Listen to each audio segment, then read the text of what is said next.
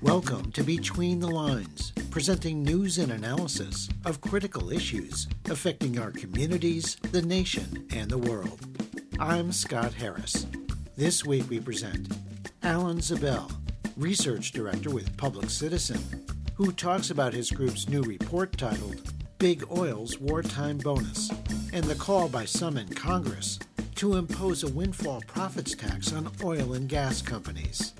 Climate activist Donna Shaughnessy, who explains why she and others were arrested in a protest blockading a West Virginia coal-fired power plant with links to Senator Joe Manchin's family business. And Allison Skinner-Docino, Assistant Professor of Behavioral and Brain Sciences at the University of Georgia, who discusses her recent study that found COVID racial disparities made many white U.S. residents less supportive of public health measures.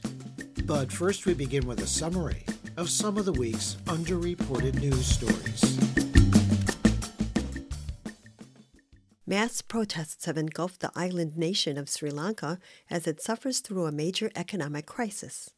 During a 5-day state of emergency, protesters gathered outside the house of President Gotabaya Rajapaksa, demanding he resign and return to his home in California.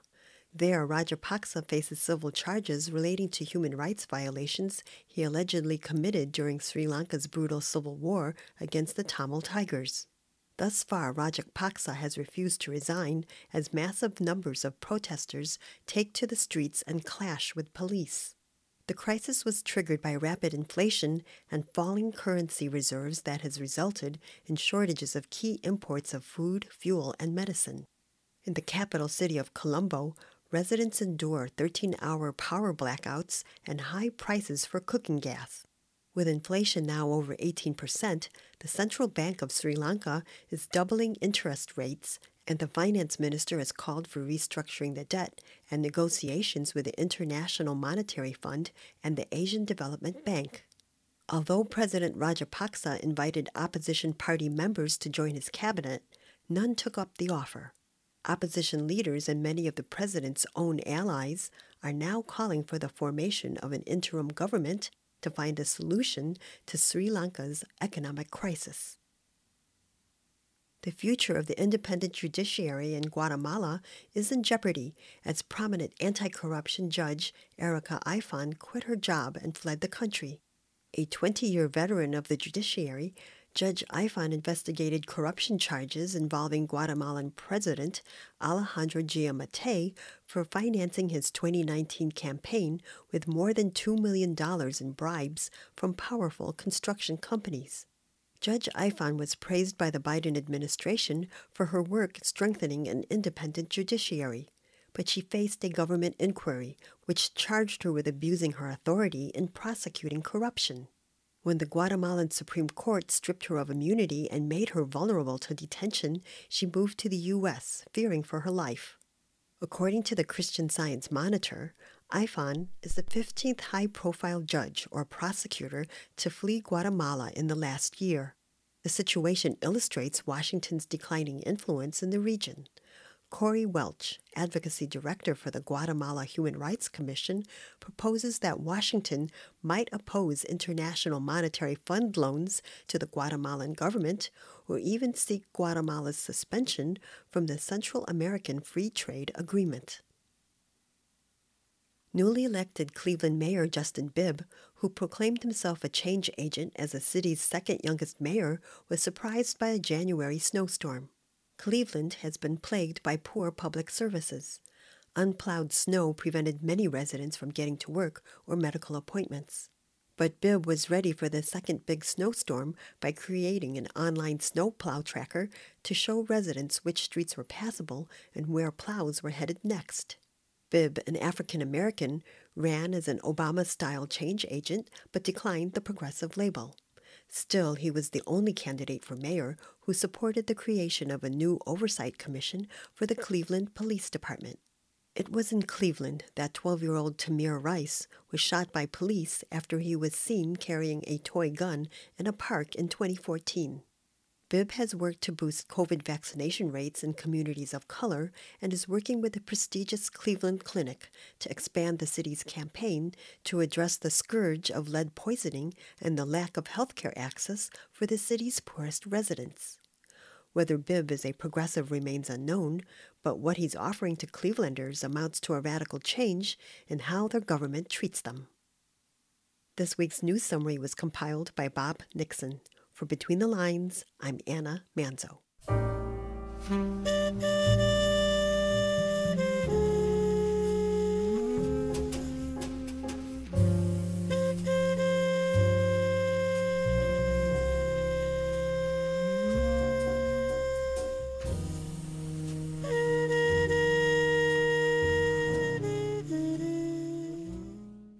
Russia's invasion of Ukraine has resulted in a humanitarian catastrophe, with tens of thousands likely killed, millions of external and internal war refugees, and charges of ghastly war crimes.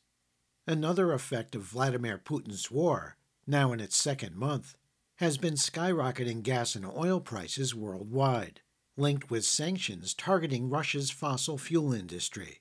Now a new report titled Big Oil's Wartime Bonus provides analysis of how major oil companies are profiteering off the war in Ukraine while blaming U.S. environmental regulations and pushing for more government permits, allowing for increased drilling for fossil fuels. The research report was a joint project of Public Citizen, Friends of the Earth, and Bailout Watch. Your reporter spoke with Alan Zabel, research director with Public Citizen, who summarizes the findings of the Big Oil's Wartime Bonus report and discusses the call by some in Congress to impose a windfall profits tax on oil and gas companies accused of wartime profiteering. The industry, for the past year, their lobbyists in D.C. have been blaming Biden and saying because Biden stopped the Keystone Pipeline and Biden put a pause on drilling on federal lands and had kind of criticized the oil industry in the campaign, they decided to kind of pin rising, I don't even want to say high, but like rising gas prices on Biden. And then after Russia invaded Ukraine, prices of course, went way up, because it's all determined by speculators, oil traders. It's what really determines crude oil prices. The oil lobby in D.C., the American Petroleum Institute and other trade groups, maybe a day or two before Russia invaded, or they were like ready with these talking points. Right on the dot, like that it's all Biden's fault. We need to ramp up leasing. We need to ramp up offshore drilling. We need to build the Keystone Pipeline. Blah blah blah blah blah.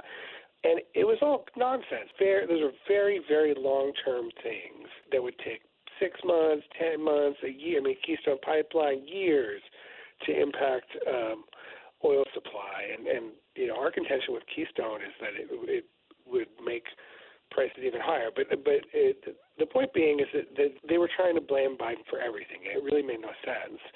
They were very aggressive at it, right? And so we wanted to put out this report to kind of counter that argument and point out that over the past year, as the oil industry's fortunes have turned around, really because the economy got better and people started driving again, right? They started buying back their stock, basically taking stock and using corporate funds to retire it, which makes the existing shareholders' holdings worth more, and increasing dividends. So we looked at 20 U.S. oil companies and found that over this 12-month period, they bought back about $46 billion in stock. More than half of the companies boosted their dividends, and some of them by really huge amounts. Of the 11 companies raising their dividends, 9 were increases of more than 15%, and 4 were increases of more than 40%. And they've been using a scheme called variable dividends in addition to kind of direct windfall profits immediately into shareholder hands. as quickly as possible. We calculated an initial $3 billion in windfall dividends. So they're really raking in the profits right now with oil. As we all know, gasoline somewhere in the low $4 a gallon, I think it is right now, and crude oil is about 95 or so. It's hurting consumers, and they are profiting tremendously. I mean, it's been a record year for profits of the big oil giants, Chevron, Exxon, BP, Shell, the majors, as well as the smaller independent companies that are just kind of U.S. focused rather than international. But that's what we really wanted to highlight, to kind of push back on the argument that this is all Biden's fault. You have Putin to blame for high gas prices, and you also have the oil company's own corporate greed and extraordinary profits this past year. Well, Alan, some Democrats in Congress are advocating the imposition of a windfall profits tax on big oil, and I'm wondering, what are the chances are that something like that could pass in the House and Senate? And what do we hear from the White House, from Joe Biden and his administration? So we at Public Citizen, we were very supportive of this idea of windfall profits tax. Senator Whitehouse in Rhode Island is the main sponsor. I would say, it's hard to, given what a mess Congress is these days, right? It's hard to predict that anything's going to get through. But I think this is a fight worth fighting. I haven't heard much from the White House about it, from the Biden administration, but I would hope that they would be, full-on supportive of it. Right. Well, how does a windfall profits tax work? And I know there are a couple of different versions. There's a House and a Senate version, as you mentioned. Well, under the Senate version, oil companies that produce or import at least 300,000 barrels of oil a day would pay 50% of the difference between the current oil price and the average price pre-pandemic. They have it structured as a quarterly tax that would apply to domestic and imported barrels of oil. And the really important part of this is this would be returned to you and me, right? This would go to ordinary consumers in the form of a rebate and be kept at single households earning more than $75,000 and joint households capped at $150,000. So, it's a good idea. It would raise about $45 billion a year, and it would be rebated to consumers. I think that's worth doing. We really have not heard from the Biden administration on it, and I would hope that they would sign on and really push it hard. That was Alan Zabel, Research Director with Public Citizen. Find a link to the new report titled Big Oil's Wartime Bonus by visiting our Between the Lines website at btlonline.org.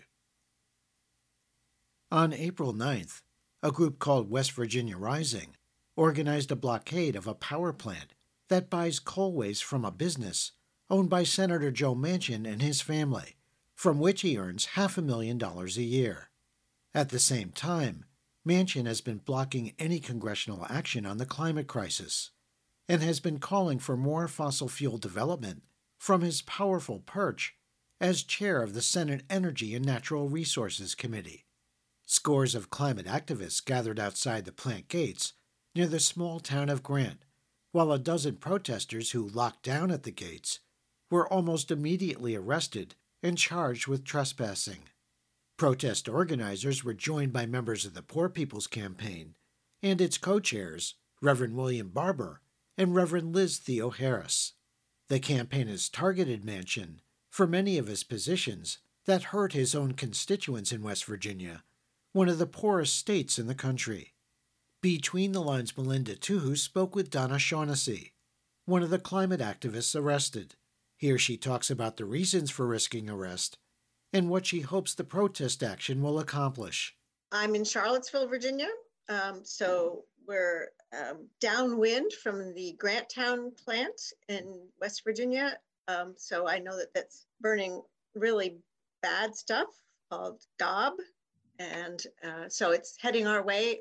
Plus, we all breathe the same air. So that's something that it's really important to me to save the planet as much as we can. And heaven knows Joe Manchin has done more than his fair share to undercut the whole climate curing kinds of things. So, was it operating while you were there? I mean, what was it belching smoke, or what was that like? Yes, definitely was. And also lots of there sort of alarm sounds going off a lot. At first we thought it was just for us, but apparently that's just going on all the time. Really loud blasting kind of noises. And so that's a problem for the neighbors, of course, too, because it's a loud noise to be listening to on a regular basis. Do you know what that was about? Usually you don't hear coal plants doing that. Well, it's not actually a coal plant because it's a plant that's burning leftover coal residue and just creating electricity. I understand that GOB, G-O-B, actually stands for something.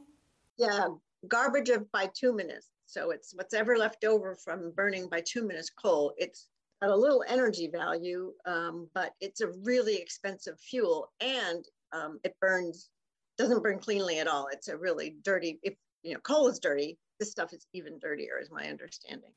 I was reading the article in the local paper, in the Charleston Gazette, Charleston, West Virginia paper. There was actually a little thing added at the top saying this has been updated to show that it's not against the law for any member of Congress to profit from their investments.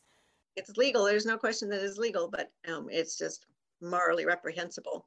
So, and he's not only that, but he's charging more for the electricity and asking to have the rates increased so he can charge more to his constituents, and he's poisoning their air. So it's a lose-lose for the people of West Virginia and a win for Joe Manchin. What did you hope to accomplish by getting arrested there? Mostly to call attention to what was going on and hopefully slow things down enough that we could get more media attention there. We weren't intending. Wasn't any point in really blocking the entrance, although we did that because really only 10 people worked there, and we didn't see anybody try to go in and out. I know that those of us who were locked down to each other were sort of planning on staying for a really long time. We had lots of layers on, and so we were disappointed not to be there, and we had all our plans intact, but they were completely wiped out. Although I have to say, sitting around for 5 or 6 hours in the snow, I'm sort of glad we didn't have to do that, but I was ready to do it if it was called for. I do know that there were a lot of people from West Virginia, and we really tried at this rally to put them in the forefront. And there were some amazing speeches that I was able to watch from people who've been impacted by the work that Joe Manchin has done and the pain he's caused people, former coal miners and people who've had opiate issues in their family, and people who have just gotten ill from the water and the air and how they haven't been able to do anything about that. So it was really great to hear them speak and understand just how much pain he's causing his constituents. And certainly I know one of my fellow arrestees was in a cop car with a cop who said, "Boy, you guys are really brave, and I think you're doing the right thing." So we do know that there are other West Virginians who would be with us, not just the ones at the rally, but the people working for the cops. So that was reassuring to hear. And we were trying to be clear about, we're doing this for your children and your grandchildren, as much as ours. So hopefully that message gets through. And people came from all over the place. I mean, one woman who's a Zen priest flew in from Portland, Oregon to join us being locked down. And so, but we had people from Chicago and Pittsburgh and New York. Everybody is feeling how important this is and how we really need to get the word out. So I'm glad to see as many people excited about this, and people ranged, in age from people in their 20s to people in their 80s. And so we're all pretty united in thinking that we need to try to save this planet that we love. That was climate activist Donna Shaughnessy, who was arrested at the coal baron blockade in West Virginia. Read more about the protest in the coal-fired power plant that buys coal waste from a company owned by Joe Manchin's family by visiting our Between the Lines website at btlonline.org.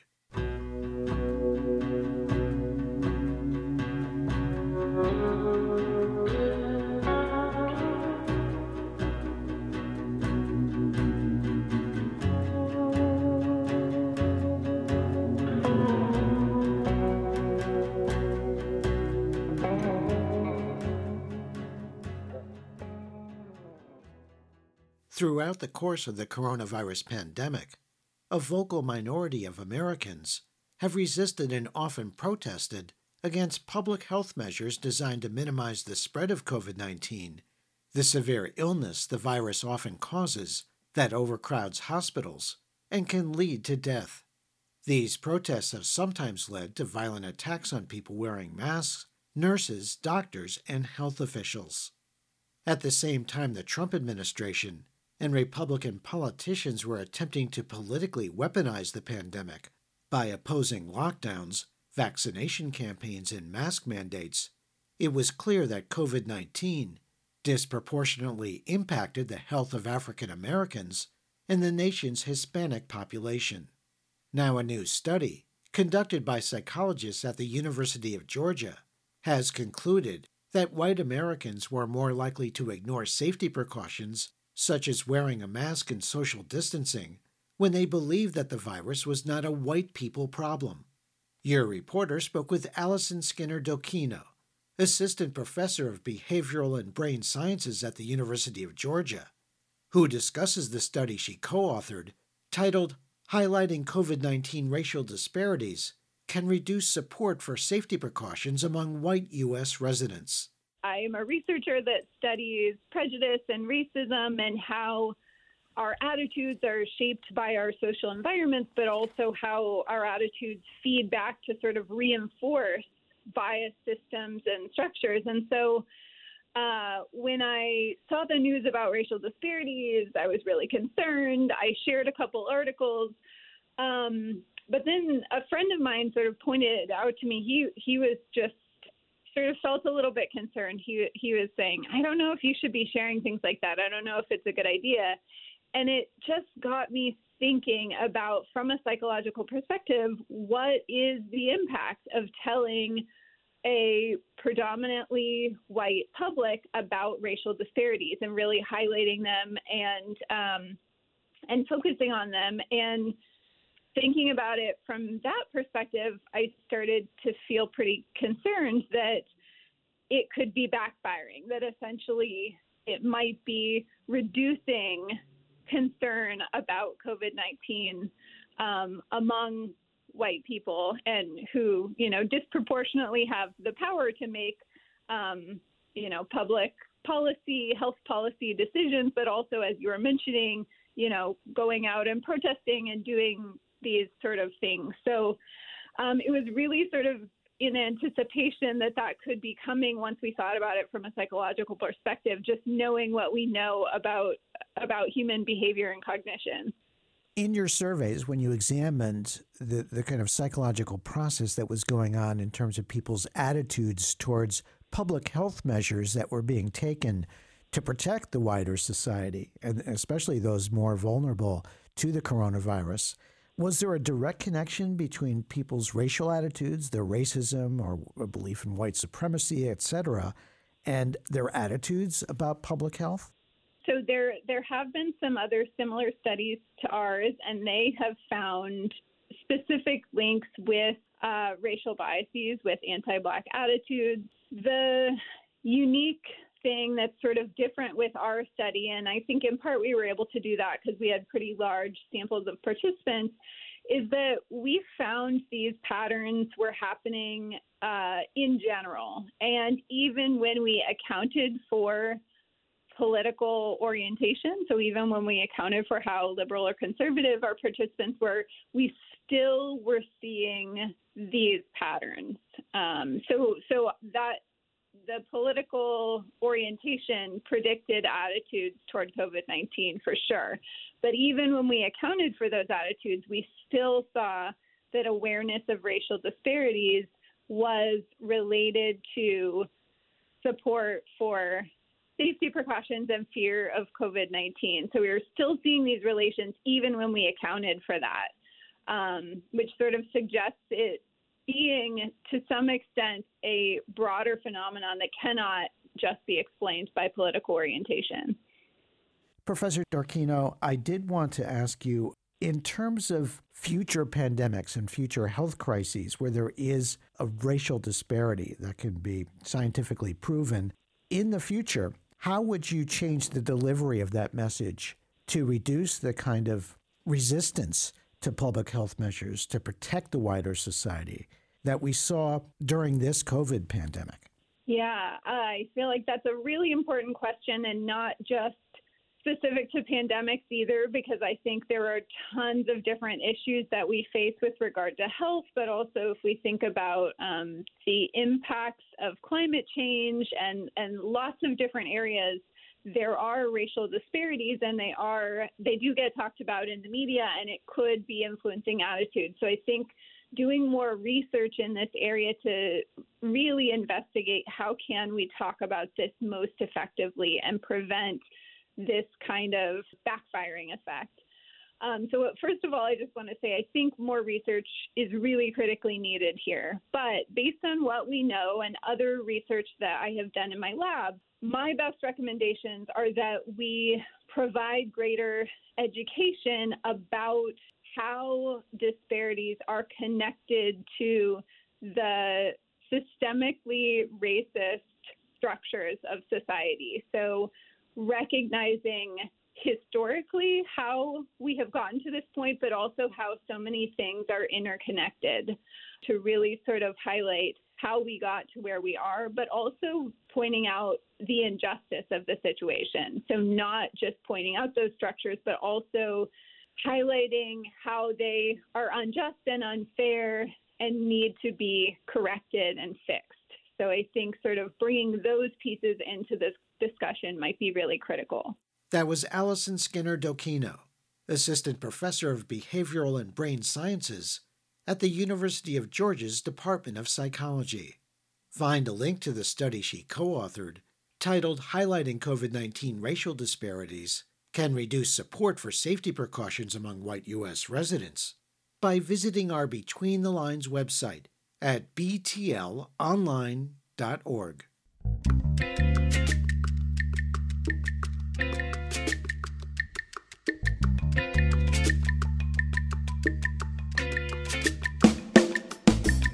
You've been listening to Between the Lines, a weekly program presenting news and analysis of critical issues affecting our communities, the nation, and the world. Between the Lines is produced and distributed by Squeaky Wheel Productions. If you have suggestions for topics and guests, please contact Between the Lines through our website at btlonline.org, where you can hear our current and archive programs in streaming audio and support our show. There you can also subscribe to free weekly podcasts, program summaries, and interview transcripts. Follow us on Facebook at Between the Lines Radio News Magazine and on Twitter at BTL Radio News. Thanks for listening on WRFN in Nashville, Tennessee, WEFT in Champaign, Illinois, Progressive Voices Network nationwide, dozens of other community radio stations across the U.S. and abroad, and wherever you get your favorite podcasts. Our theme music was written by Richard Hill and performed by Mikata. This week's program was produced by Susan Bramhall, Mary Hunt, Anna Manzo, Bob Nixon, Melinda Tuhus, and Jeff Yates. For Between the Lines, I'm Scott Harris.